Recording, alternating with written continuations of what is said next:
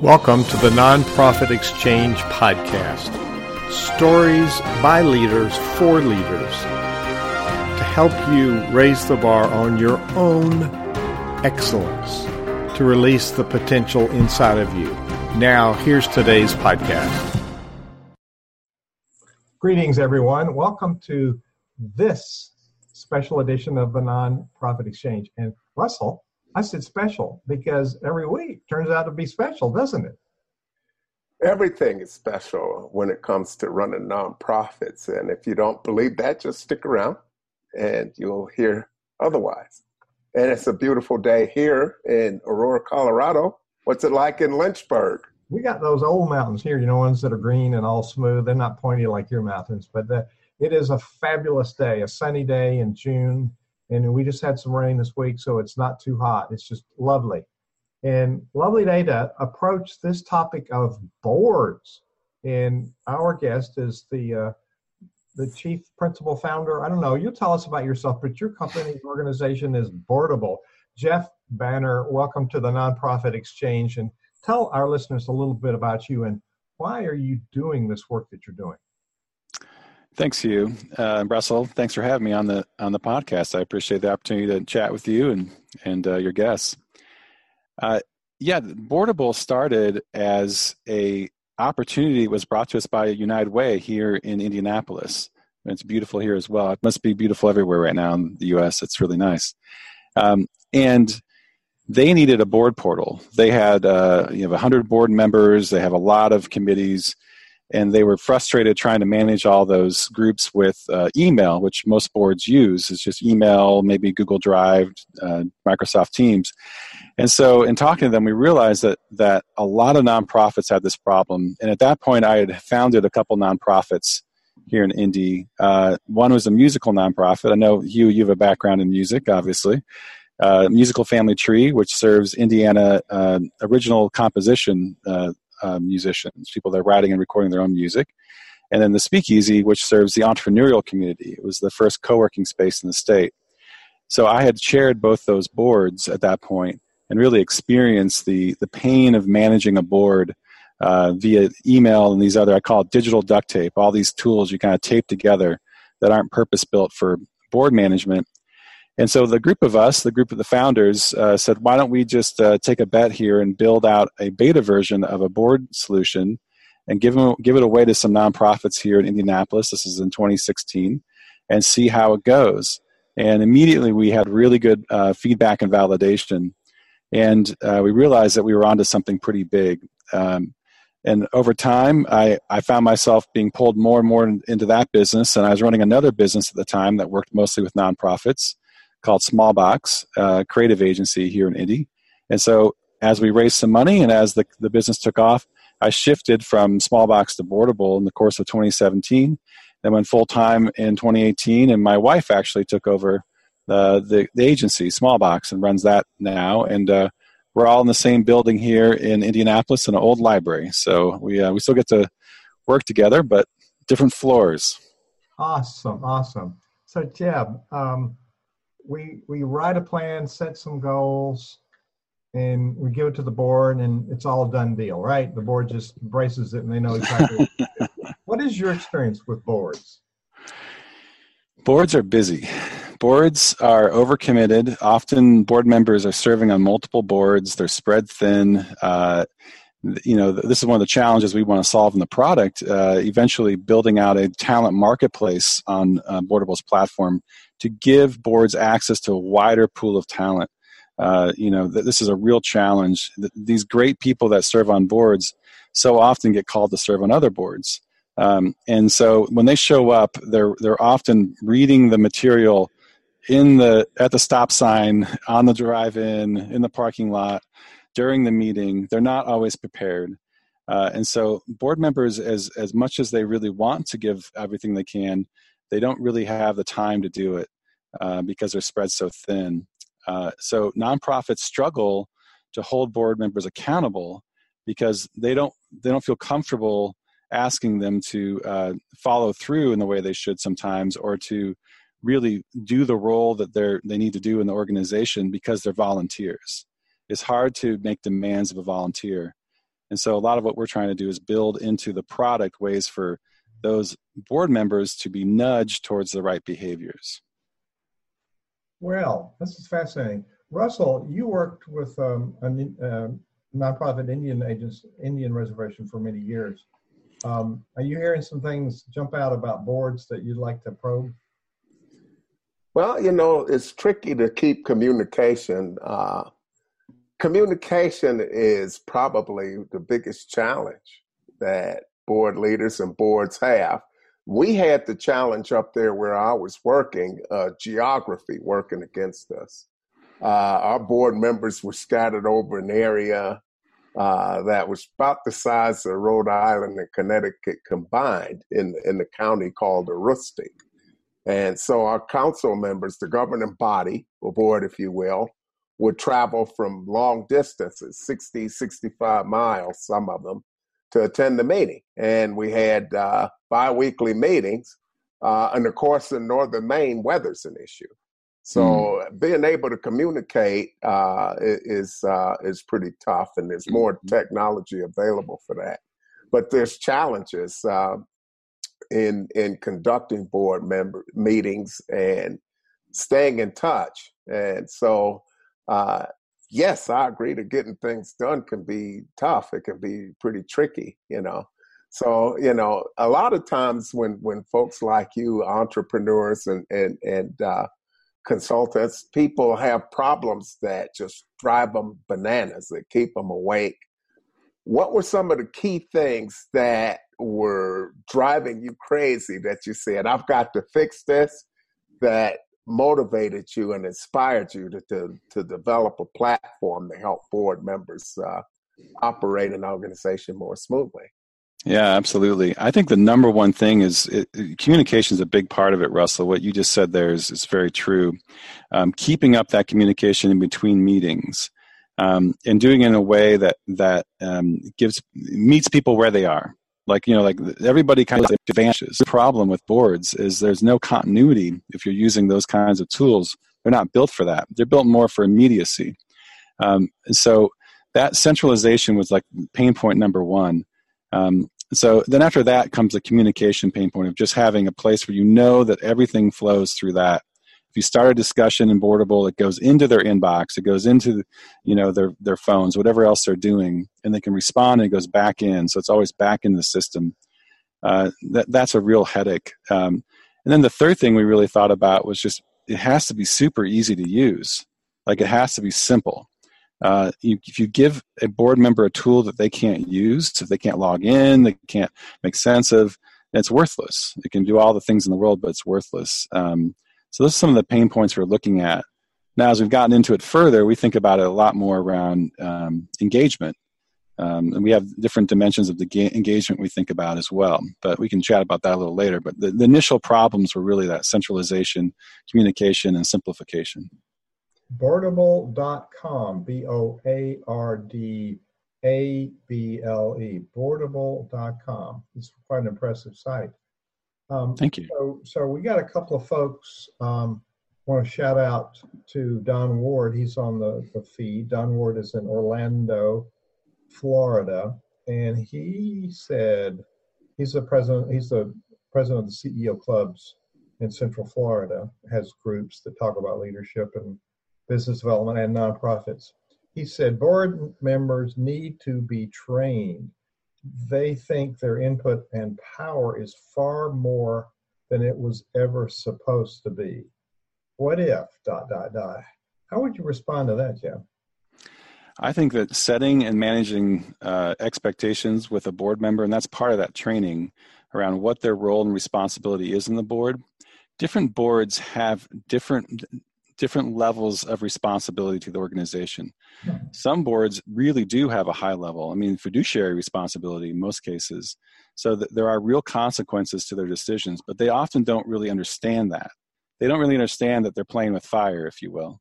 This is not a practice. Other boards are more advisory, where really they're just giving input. So I think defining that role and saying to the board member, hey, this is what we expect of you. This is your lane. And being clear about that up front through board training, onboarding, through mentorship, like giving them a mentor to work with on the board, is a missed opportunity. I would say, based on our research, 2/3 to 3/4 of boards fail to do any onboarding or training. And then you have a board member that doesn't know what's expected of them, and they kind of run wild. So I agree with that comment. I think that board members, not maliciously, they just don't know their role. So they kind of do whatever they think they need to do. You're so right. And without clear expectations, leaders are actually setting up conflict, because people don't know where they can't color inside the lines because they don't know where the lines are. That's right. And I think a lot of times leaders are timid about this. They're uncomfortable having that conversation. They're uncomfortable telling that powerful donor that's joining the board, don't do this, do this. You know, like they have trouble giving them those lines because they're writing checks, right? In some cases, or they're influential. And so they struggle with that accountability and that clarity. That's a big deal. I hear leaders say, well, I can't correct them because, they're volunteer. They're giving their time. And I served mega churches for 40 years. And I had plenty of opportunities to fire volunteers. And sometimes they were happy about it. Most of the time they were happy about it because they knew it wasn't a good fit. And actually, I got to a place we eliminated the word volunteer, because a lot of the language, like nonprofit, which is a lie, volunteer, which is dumbing down, some of the language we use actually contributes to the lower functioning. So in the church, we created members in ministry. It was a leadership position. And in my symphony, we're creating, I'm president of a symphony here. We're on the road, they don't know yet, of creating servant leader models where people have a track and they lead in the model here. So there's a whole lot of things that we set up that we unintentionally set up problems. Mm-hmm. So talk about this. There's a fear of conflict. People want to stay away from it, which actually fosters it. So making course correction doesn't mean you have to tell people they're wrong. A course correction. So talk about that interaction, would you please? That's Absolutely. A really big deal, I think. Absolutely. I often think about, are you familiar with Patrick Lencioni, the author? He Five Dysfunctions of a Team. So you look at that pyramid there, you have trust. You have to have that trust in order to have conflict, which gets into commitment, which then leads to, has accountability to reinforce it, which outputs results. So to have that alignment there, you have to start with that trust. So building that trust. So really making sure that board member is part of, and trust is about being part of a team, about feeling like they're safe to speak up. They can talk about their concerns. They feel like they're in a safe space to speak their mind. It's very hard to engender that without some of that team building work that you need to do with boards. There's some socialization to that. There's some, I use a design thinking framework when I work with boards to do small group activities to really push conversations and connections so that people feel like they know each other and there's a foundation of trust so they can start to move into that conflict, because conflict is critical. You need to have conflict on a board, healthy, productive conflict, not political drama-based conflict, but real conflict where people really care about things. It's a sign of energy, isn't it? It's a sign of life, yeah. I mean, if you don't have it, you've got a problem. If everybody's sitting there going, yeah, then you've got a dysfunctional board. It may not look like it, but it's dysfunctional. Only place I've seen where there's no conflict is a cemetery. There's conflict in the earth between the body and the ground, I'll tell you that. Oh, man. So right, we have also watching on Facebook is Don Green, who's in Wise, Virginia. Don Green is the executive director of a nonprofit there called the Napoleon Hill Foundation. And Don is sending his thank you because this is useful information. So, Russell, you want to weigh in on this leader making course corrections? I think this is a bigger topic than most people realize. Well, running a nonprofit or an organization is just like flying a plane. When you get into a plane, your pilot takes off and they're flying along. They're off course the vast majority of the time. So they spend the whole time course correcting. You know where you're leaving from, you know where you're going, and you get there. But you make a lot of adjustments along the way. And so running an organization is a lot like that.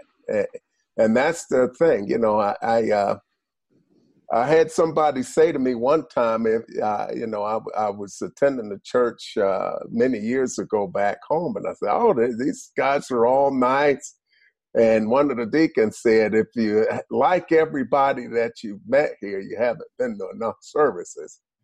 So, you know, there's going to be that conflict from time to time, but it's important to be able to come back together at the end of the day and agree on that common goal. How you get there to be interesting and dynamic. If everybody was the same, people would get bored and walk away. Mm. So that dynamic tension is what makes the work exciting. Absolutely. You don't want a bunch of yes people, do you? No, it would be very dull. Well, and also we have, sometimes we create a culture that's the opposite. People are afraid of standing out and saying their mind. And then the real meeting happens in the parking lot. Yeah. Yeah. So, yeah, I knew it was going in there, but here's what I think. So there's a triangling going on. So, Jeb, let's forecast. What does a really great board look like? What are some of the traits? We were talking about the exceptional board member, so either the board as a whole or the board member. So tell us what that looks like from your perspective. Yeah, I think that there's a few dimensions to this. So you have the composition of the board itself. So the board should be, I think, somewhat reflective, not entirely one-to-one of the people it's serving, but somewhat reflective so that there's a connection, an empathetic connection to the service being provided. Then I think that there should be diversity of age, race, gender. It really needs to bring in different perspectives. And I don't have an exact formula for that, but I think a healthy board has that some level of diversity there. Then getting into like the roles of the board. So you look at that and you say, well, we need someone who's got a legal background, depending upon the organization, financing background, marketing background. It's really important to have that composition as well. So, and then you look at the actual activity of the board. That's where I think about engagement. And I think about 7 dimensions of engagement. Preparation for a board meeting. Are they preparing? Are they reading the materials? Are they showing up to the meetings? Are they following through on what they said they would do? Are they volunteering, getting involved in the organization so they feel the impact of the work? Are they advocating on behalf of the organization? Are they fundraising, so helping raise money? And are they donating? Are they writing the checks? So looking across those 7 dimensions, and then looking at those other areas, I think that then you need leadership as the last ingredient to make sure that you have that foundation of safety and trust for conflict, which then leads to like that healthy dialogue and the ability of that board to really truly govern the organization. Our friend Dr. David Gruder develops a lot of tools around that for people to talk to one another. There's some other resources out there like Difficult Conversations by Douglas Stone and Bruce Patton. So though it's important to be able to do that. But what it boils down to is just being genuine and authentic and communicating in respectable ways. What are some of the tools that you've provided to help board members do that in the organizations you work with?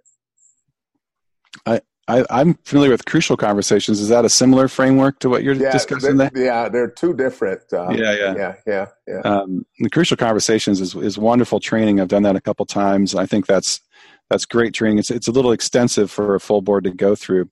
In my experience, I've got a background in design thinking, which is a framework which is people-centered. It's empathy-based. It's all about starting with the problem, like trying to create consensus around what the problem is, not what the solution is. So there's a lot of different exercises that come from that, different ways that you can facilitate small and whole group exercises. You can do research. And so there's a whole toolkit that my previous company, Smallbox, used in our work with a lot of nonprofits and with boards to define, for instance, organizational values, which is a big part of what a board needs to do. They need to be part of that values conversation, mission, vision, those conversations as well. And then you get into strategic planning. So there's tools around that from the design thinking background that are very helpful for that. Working with the United Way board here in town, we recently redesigned their entire board governance approach. And it started with working in small groups and then working with those small groups to bring in ideas and then to socialize ideas with the larger board to then refine those and then take those back to leadership that then really put them into a plan. So I follow that approach, which is a little bit more organic. I do think there's really good tools out there. My background and training is a little bit more in that design thinking framework, which is more custom to the situation. So, yeah, I think a custom solution is different since everybody is different. All of the people on the board are different. What are some challenges in making a board run efficiently that you've seen across various types of organizations, maybe some of the universal ones? I think one of the meetings, right? So meetings, time management. Managing the agenda, managing the conversations, making sure that people are staying on topic. You don't have people grandstanding. Every board has somebody that loves to hear themselves talk, right? And there's been times where that's been me sometimes. It's like, I love to hear myself talk. But having the chair or the executive director, I think it's best when it's the chair, really. Be an active facilitator and have some facilitation training so they learn how to bring in others, make sure that everyone has that safe space to being heard. I think that's really critical when it comes to productive board experience, because everything about the board is that meeting.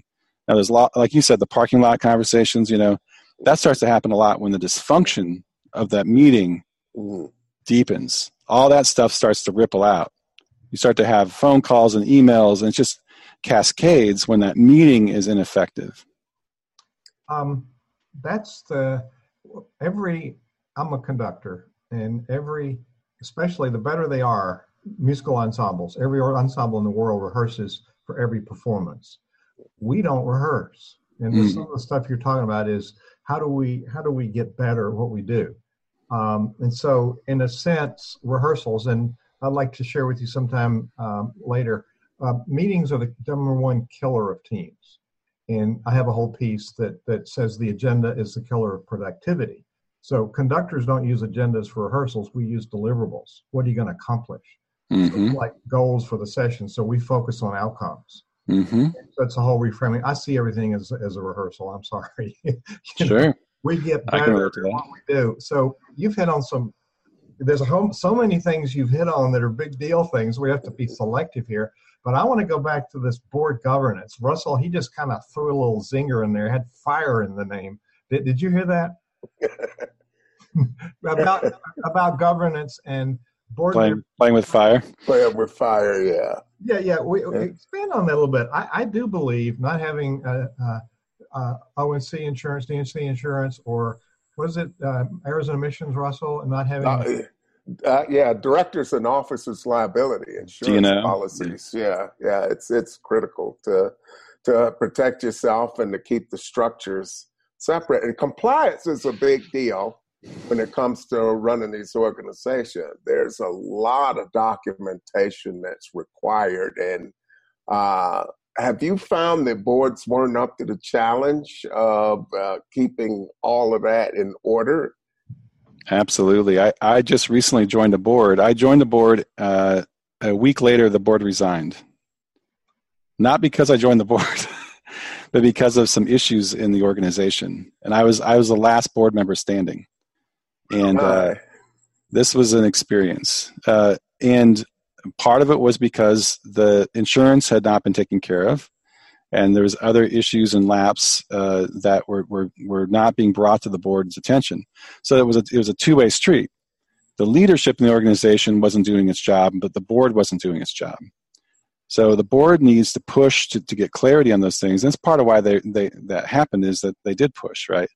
And it was a bit of a mess, right? And so I found myself moving into a chair role when I expected to be a board member, and having to really help the organization, and still now, get back up on its feet. It's been a crash course in a lot of these things we're talking about the value. When I talk about playing with fire, I'm speaking from experience. That's fire. You're talking about vehicle insurance and transporting kids and things like that, right? So you got to really think about that stuff because the board's on the hook. The buck stops at the board. The board is the boss. And I don't think board members really get that when they sign up. I don't think they really get that. And I think that they would take their jobs more seriously if they understood the consequences of not doing their jobs. And I think that's a real failure on leadership, because they're too timid about that conversation. Well, what I had said, that baptism by fire that I got when I went to work for the Micmac Nation is the same baptism by fire you're talking about. But in terms of documentation, there's so many things that have to be kept in one place. And so does your platform help with that? Does it help to deal with governing documents and creating a space where people can collaborate and have these conversations? Because that's another common problem. I've got my favorite tools that I use to work with, but I have different clients that like different tools, some of which I'm not crazy about. Yeah, but absolutely. It's about getting things done. So I've learned to use a number of different things.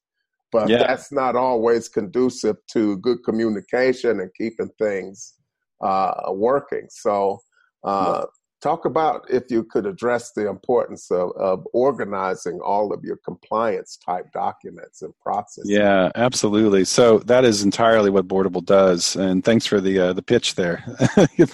The problem that we see with a lot of boards is that nothing is in one place. And so when a new board member rolls on, they're literally forwarding them emails. And then so it's just the mess just grows and expands. So having everything, all documents, everything that you're doing in one place so that no matter what, you've got it, like right here, on the app, you've got your directory, you've got your documents here, you can call someone from here, you've got your groups, your agendas, your minutes, your voting, everything you need in one place. Your notifications, your tasks, follow-up items. And you integrate with all those other tools. That's the key here. You have to integrate with Google Docs and Microsoft and Dropbox and calendars and email because people aren't going to stop using those tools. They shouldn't. They work, right? We have to meet them where they are. So a lot of what we focused on is accepting the board experience as it is and then coming alongside and trying to bring value and augmenting what they're doing. What you don't know is the guy that comes knocking at the door from IRS was Russell. So he knows about compliance. There you go. I want to see your corporate record book. And so I don't find many, if any, executives that understand what the function of the record book is and what should be in there. Is that part of your program as well? Yes, it automatically organizes all those documents into folders, and you can lock and control them depending upon committee access. All those meetings are automatically archived historically. Who was in attendance? Who wasn't in attendance? So that ends up, you can create a report that just shows everything that happened. So when the IRS does knock on the door, you can say, well, here's exactly what we did. Here's how we voted. Here's the agenda from that meeting, whatever you need to show them, the minutes, etc. Now, fortunately, I have not been audited yet. Hopefully that doesn't happen here soon. But when Russell does knock on my door, I'm confident, at least with the organizations I'm involved with and our customers, they'll be ready. Your audit ready. I hope so. I'll ask my CFO and see how he answers. So Russell's on a good track here with compliance. I do think most are blind to this whole track. That's why you got us on here. This sounds like it's really valuable stuff, doesn't it, Russ? It is, and as far as having processes, a lot of the problems revolve around people using a different language in addition to the tools that they think differently. But there are certain things that have to be in place. So if you can create a way where people have that common understanding and can access stuff, Brendan Burchard talks about creating different products, courses, approach in consulting, and he talks about tools.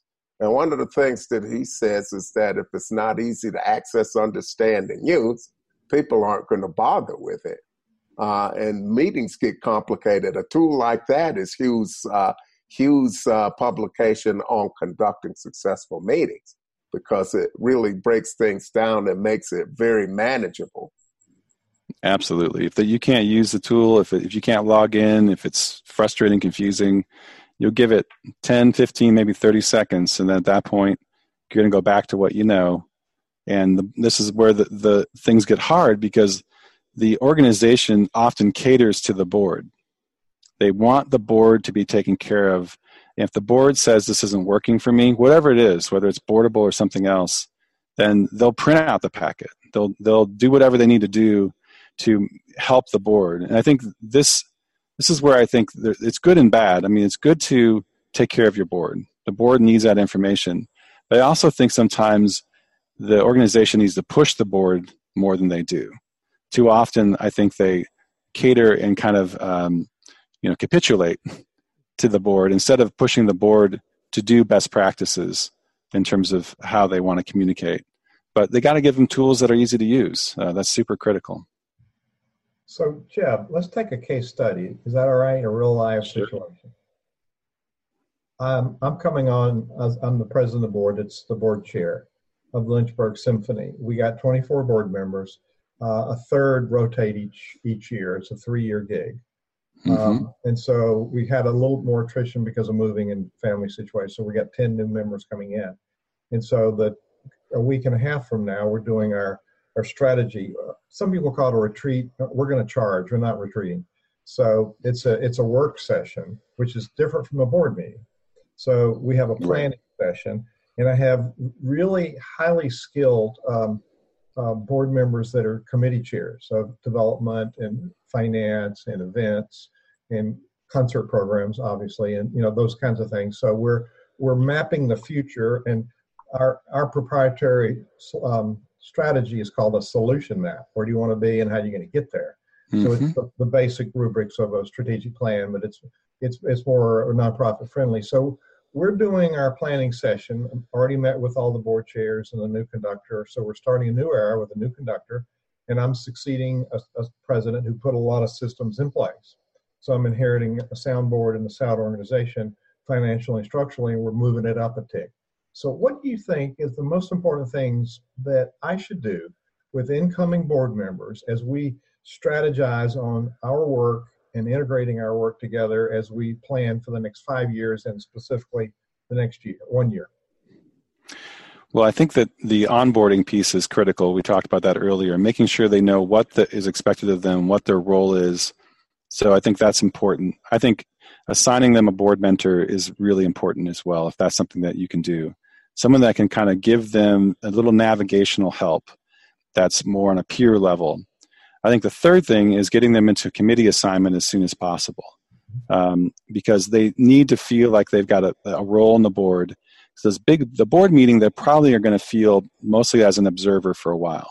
They may ask some questions, but they may not feel like they have a really defined role. So I think that onboarding, setting roles and responsibilities, getting them a mentor, getting them on a committee are 3 just initial things that you can do that I think will increase their engagement and make them feel like they're part of something. But that's to me like the initial phase. Hey, Russell, I did all of those. Good job. Yes, you did. And building a board book. So when people go through our leadership symposium, it's a board book. And it sort of lays out a big picture overview and some of the things that you'll do. And he's got other materials he's built that actually take leaders through a process. It's a reflective process. But having what we call a board book has the information that people need. And setting up some training around that and having them go through that, and as well as having a mentor, is really great. But as you're bringing somebody on board, you want to find out what lights their fire. What is something they just can't wait to get out of bed to do. They're going to have some ownership around that. They're going to have all sorts of ideas around that. And good leaders build better leaders. and build leaders. So you set the parameters for success, and you turn them loose and let them run with it. That's a great point. I think tapping into what they're passionate about is critical. That's often the conversation before they join the board, but it can be an ongoing conversation of like the why, right? What's the why here? Because there has to be some alignment between their why and the organization's why. If that's missing, then they're not going to be engaged. There'll be misalignment, and that leads to dysfunction. It can be challenging. Yo, I like that word, dysfunction. Scary. Well, people are asked a lot of times, especially if they're effective, they're highly visible. Everybody except Santa Claus and the Easter Bunny's running after them to get them to go on to their board of directors. I guess that's fine if they got the bandwidth to do it. What I've seen on occasion is that they're not really clear with what they want to do, what they want to accomplish, and they're not sure what they want from the board members. Typically, they find people who they love and adore, who they're very good friends with, who support them, but they don't always take that inventory of what it is exactly that they need, and can't always define that commitment. So what are some of the things that you've seen, and how have you been able to address those types of issues? In terms of aligning their commitment with and crafting a set of expectations. Yeah. To be honest, I haven't done that as much as I should have, because I was chairing, so the previous time I was chairing 2 nonprofits that I co-founded, and we were like startups. And so it was the bootstrap situation where the founders became the board members, and then we added on from there and grew from there. Now with the board I'm rejuvenating right now, we're in triage mode. So we are just trying to get up and running. With the larger board I serve on, the United Way board, they're much more intentional about this experience. And it's been good to watch from that perspective. They really do that. I have a financial commitment to the board that I'm making, which is important. And a lot of boards have that. The more mature and functional boards, which this one certainly is, it really knows what it's doing. They're very intentional. They have a full-time administrator working with the board. There's really clear commitments. There's things I sign every year. So they talk about it a lot, and then they have one-on-one sessions with me every year to talk about my giving, to talk about where I'm going within my life, like how's United Way going to be a part of that. And so I've seen that be really effective. Now I see it more with my customers, but I'm speaking from my own experience. I've been on the more startup side of boards, and I think when a board is starting up, there's a whole other conversation. But the startup phase is very different than you sort of the startup, and then you have the growth, and you have the cruise, right? And the cruising control one is more like where the United Way is, where it's very healthy, big, knows what it's doing. It's different dynamics, and you have different needs. So it changes as the board changes. Yeah, and I think that a lot of the tools that we put together here at Synovision address organizations at different stages. But what I love about the model that Hugh's created is that it's perfect for somebody that is starting. Mm-hmm. Because if you can structure everything right and think it through out of the chute, which isn't always the case, you're going to have fewer problems later. For sure. And thank you for highlighting that. What I see, Jeb, is that we do the people part of this, and what's missing is all the stuff you've highlighted, the plethora of emails that's a cancer. And I remember when we didn't have email, when we didn't have the internet, when we didn't have cell phones, we didn't have texting. We keep adding things, we never take anything away. Mm-hmm. And so people are just bombarded, and sometimes they don't read anything. So I want to go back. You've covered so many important topics here, but one, and Russell, probably you never saw this happen, but I've seen it happen where board members come unprepared to a meeting. Never seen that happen? Never seen that happen? When did that start? Shocking. Well, they're busy people, and they leave a board member meeting and they get sucked into the vortex of life, and then next thing they know, oh, here's a meeting coming up at 6:00, and oh my word, what was I supposed to do? So it's the engagement piece, I think, that keeps people tuned in between meetings. Mm-hmm. And so I think one of my missions in meetings is to teach people we don't work at meetings, we work between meetings. Mm-hmm. So we check in. It's an accountability system. Now, a planning session is very different, but a regular board meeting, we're reporting on what we've done, and then we define what we're going to do and look for those points of collaboration and collision that we want to work on. So speak a little bit about those topics. Yeah, I think that you're totally right. It's the in-between that's so important, in between those board meetings. And so often board members think of their board service as simply the meeting. They think, here I am, I'm in the meeting.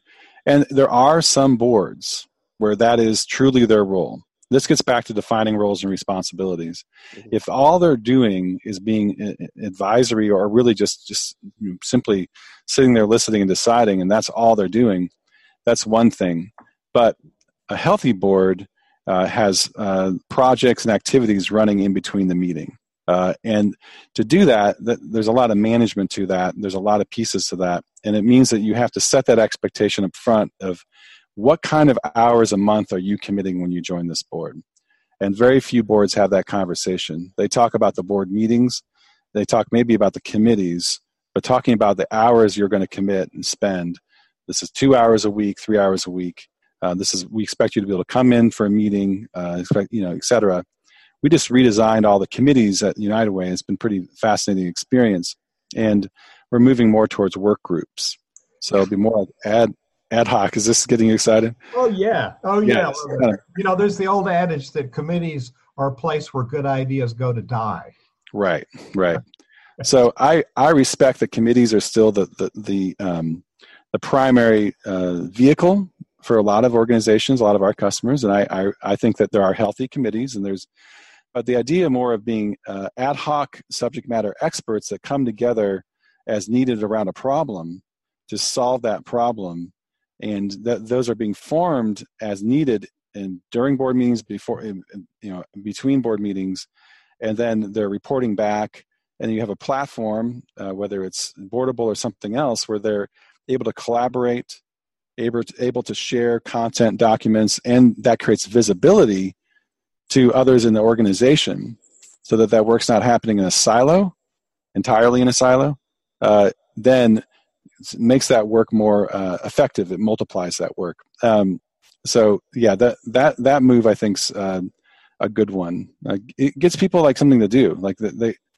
I hate sitting in a committee meeting and feeling like I've got nothing to do with what's being talked about. I want to feel like I've got some skin in the game. Absolutely. Hey, Russell, this is music to our ears, isn't it? This is great stuff. Solution sessions are great because you got to get in there. You got to get it done. You don't have time to kind of goof around.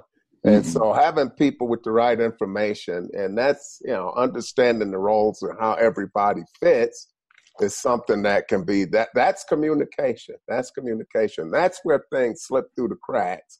When somebody says, I thought you were going to take care of it. Well, didn't we agree that you were going to take care of it? And you end up in this back and forth, and you definitely want to stay out of that. You want to stay out of finger pointing as well, because what you're doing is too important.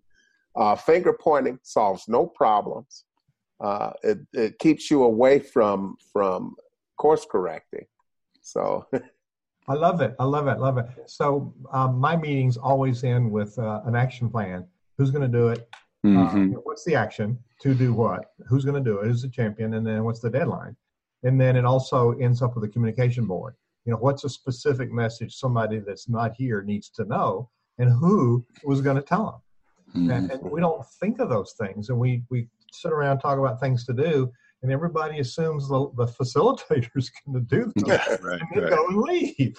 And so, there's been a lot of very helpful content here. What are board ambassadors? I want to ask you two questions. What are board ambassadors? And also, there are groups. There's governance and financial oversight, which is your board of directors. The Symphony has an advisory council. And they are just what you said. We ask their advice and their counsel, and then we have advisors at large, people that we call from time to time to give us advice. Those are the three sets of people that we have that connected, but the board of directors is fitting into the role that you're talking about. That's the board that is responsible for this organization. Are there other entities besides committees or work groups or project teams? Are there other entities you find are helpful? Yeah, you always have YP boards are always good, I think, to create a feeder system for the main board, young professional boards. So there's sort of that group of younger people in their career, in their 20s often, that are rising their careers. We see that happening more and more with nonprofits. They have YP boards, and then they can pick from those boards as you see leadership emerge. I like that system. I think that you see who shows up, you see who gets things done, and that also gets to that age diversity issue, which I think is a real problem with a lot of boards. A lot of boards I see, certainly on boards that we serve, struggle to get those younger board members. And it's two things. One, I think that the younger board members don't have awareness around the opportunity, and two, I think they're a little intimidated by it as well. So the YP board's a good piece for that. Board ambassadors, I mean, that could be more on the emeritus side as well, of folks that have been on the board for a while that are no longer in an active role but are still really important connectors in the community, and you want to keep them involved. That's one way to think about it. But perhaps you have a different thought on that term. Just curious what you're thinking. I love that. It's a vacuum in my thinking. That's so helpful. We do see a lot of old gray-haired, it's the old white guy. And let's see, way too much of that. So I have changed the symphony board so far. 11 days I'm in. It's already a different board with people. I had a good board to build on, so I'm not saying it was bad before, but we're adding some of those elements of diversity. Russell, we got about 3 minutes for a short question before we go into our sponsor message, and then give Jeb all the things you got to say. What are you going to choose to end up with? Give us a parting shots. We're talking about bringing youth in. I like the idea of what I call reverse mentoring, where there's this knowledge exchange between generations. And yes, I went to a United Veterans Committee Colorado meeting this morning. Lots of gray hair. And yes, the brown guys get gray hair too. So you have some gray-haired brown guys sitting around some of the meetings as well. But this whole notion of diversity, and I had a marvelous week last week helping Carol Carter with Global Minded at the Be the Solution conference here in Denver. And the whole event was about diversity and inclusion. And if people don't feel like they're a part of something, they're not going to participate. So that's a serious topic. We covered that. It might be time for us to do another diversity and inclusion panel. But that's very important. So I'm just curious as to, and you've been on several different boards. What has the composition of your board look like, and what did you need to do to kind of help that along, or make any adjustments to make sure you had a lot of bandwidth of ideas and energy? Yeah, I think each board has been very unique in this aspect. The Speakeasy was founded by a bunch of white guys, so we really had to be intentional about diversifying the member base. So that's the people that were members of the organization of the co-working space, along with the board. And not in a check the box kind of way, but in a legitimate, like, how do we get real different perspectives into this? How do we get women into this? How do we, and I'm really proud of where the board is now. It's had 3 female executive directors in a row. It's had a great diverse board consistently. In terms of the board I'm working with now, it's very diverse as well. I think that there's a lot of opportunity to improve here. It's tricky because I think that there isn't natural pathways for people in different demographics to explore board service. I think this is a real challenge especially in certain populations in Indianapolis. There's no awareness around it whatsoever. So this is part of we have a 3-phase roadmap: board management, which is the logistical side of it; board engagement, which gets into all the things we talked about in terms of nudging behavior towards people, like doing what they say they're going to do, et cetera; and then board talent. So really trying to give a tool to boards to get that talent, to have a matrix to see what kind of diversity they have now, what kind of skills do they have now, and then a marketplace for them to go and connect with people. And then we market that marketplace to populations that don't currently think of board service. So that's where we're taking the product.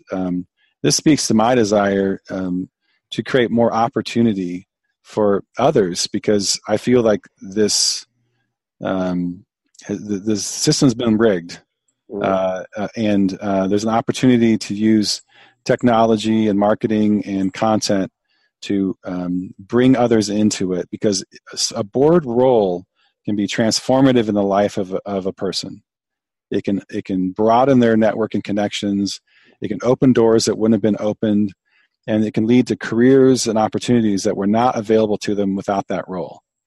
So to bring more of those roles to people of different backgrounds, not just of my background, but all kinds of backgrounds. I'm a very privileged person. I grew up with parents that volunteered at nonprofits, and this is the culture I came from. It's what I know. But to give this experience to others is where we see the company going. Thank you on behalf of nonprofits for doing this. This work's so important. We're going to be having more conversations. Russell, I can smell some cross support here, some maybe more conversations about what we have in alignment, because we have things, you have things that would be a whole lot better together. Our work is sponsored by several companies, and we continue talking about WordSprint because WordSprint is our constant supporter. It's called Top of Mind Marketing. When you only send your donors a letter and when it's time to solicit funds, they might do it out of obligation. But wouldn't you rather they do it out of passion for what they've experienced and what they've learned has happened with their previous donation? So Bill Gilmer at WordSprint, it's a print house, but it's a mailing house, and it's a marketing company. So it's 30% is the message. You need to talk about what you've accomplished to the right person in a rhythm that's a regular rhythm. They want to hear about you. That's 30%. And the 10% is, it's got to look nice, but too fancy, it works against you. So we're continuing to build relationship with people who have trusted you with their investment. So there's donor retention and there's donor acquisition. So they're going to tell other people because they've seen the work that you're doing. WordSprint.com, they print Nonprofit Performance 360 magazine, and we mail it out to our tribe. And they get tools from people like Jeb Banner. How do you raise the bar on your board performance? Because you probably have an amazing vision for bringing goodness to the world, impacting people's lives. What's keeping you from achieving that? Well, it's discovering. And we've discovered that leadership is a constantly expanding field of knowledge and experience, and it's an ongoing learning experience. So wordsprint.com is where you find that. Nonprofitperformance.org. Nonprofitperformance.org is where our magazine is. And you can read past issues right there. And you can join our online community for community builders, where you can get all these kinds of leadership resources in one place. And you can talk to nonprofit leaders around the country because we have some similar challenges. And Russell mentioned a symposium. We do live leadership empowerment symposium events with multiple speakers. And the next ones are going to be in West Palm Beach, Florida, and Orlando, Florida. And it's it's leadershipwestpalm.org, leadershipwestpalm.org, or orlandoleadership.live. We'll put this in the body of this message. So we have lots of resources, and we connect you with people like Jeb Banner, who have amazing resources. Jeb, I'm going to take us out with, give us the list again of what are some of the top traits of an effective board member, and then what thought do you want to leave us with? And then Russell will close out this great interview. Yeah, the 7 things I discussed earlier, the board member is prepared for meetings, they're showing up, they're following through, they're volunteering in the organization, they're advocating on behalf of the organization, that's that ambassador piece. They're helping fundraise, and they're donating, they're writing a check themselves. Those are the 7 dimensions that we look at and increasingly look to measure in our product. And what was the other question? Final thought. What tip do you have for people that listen to this, or what challenge? What do you want to say to people as we close out this really great interview? Thank you. I think my number one tip to board leader, people that are on the leadership side, is if you're not comfortable having hard conversations, whether it's the difficult conversations or crucial conversations, training, take the time to do some training, learn how to have those conversations in a way that's productive. I firmly believe that the difference between a good and a great organization is a lot of hard conversations. And so that skill set's really important to build as a leader. Jeb Banner, it's been a remarkable hour. Thank you so much for coming to share your wisdom with us. And if you attend one of those leadership symposiums, we talk about these crucial conversations and how you go about having them. One of the things we talk about is creating an agreement that Hugh actually calls a covenant. Mm-hmm. And so we're working on a covenant at church on how we talk to each other and setting the stage for how we talk to each other, approach things, deal with things so that we can remain focused on that mission. And I know that all of you that tune in here want to stay focused on that mission. You want to keep making the impact in the lives of other people that you serve. And we thank you for that, and we urge you to keep doing that. The Nonprofit Exchange comes to you every Tuesday at 2 p.m. Eastern Time. It's a podcast. We're here live, of course, on the air, on Facebook, through Zoom webinar. You can go to iTunes or Stitcher to subscribe to the podcast. That way you won't miss an episode. So we look forward to seeing you here next Tuesday at the very same time. Until then, keep making the difference in the lives of others.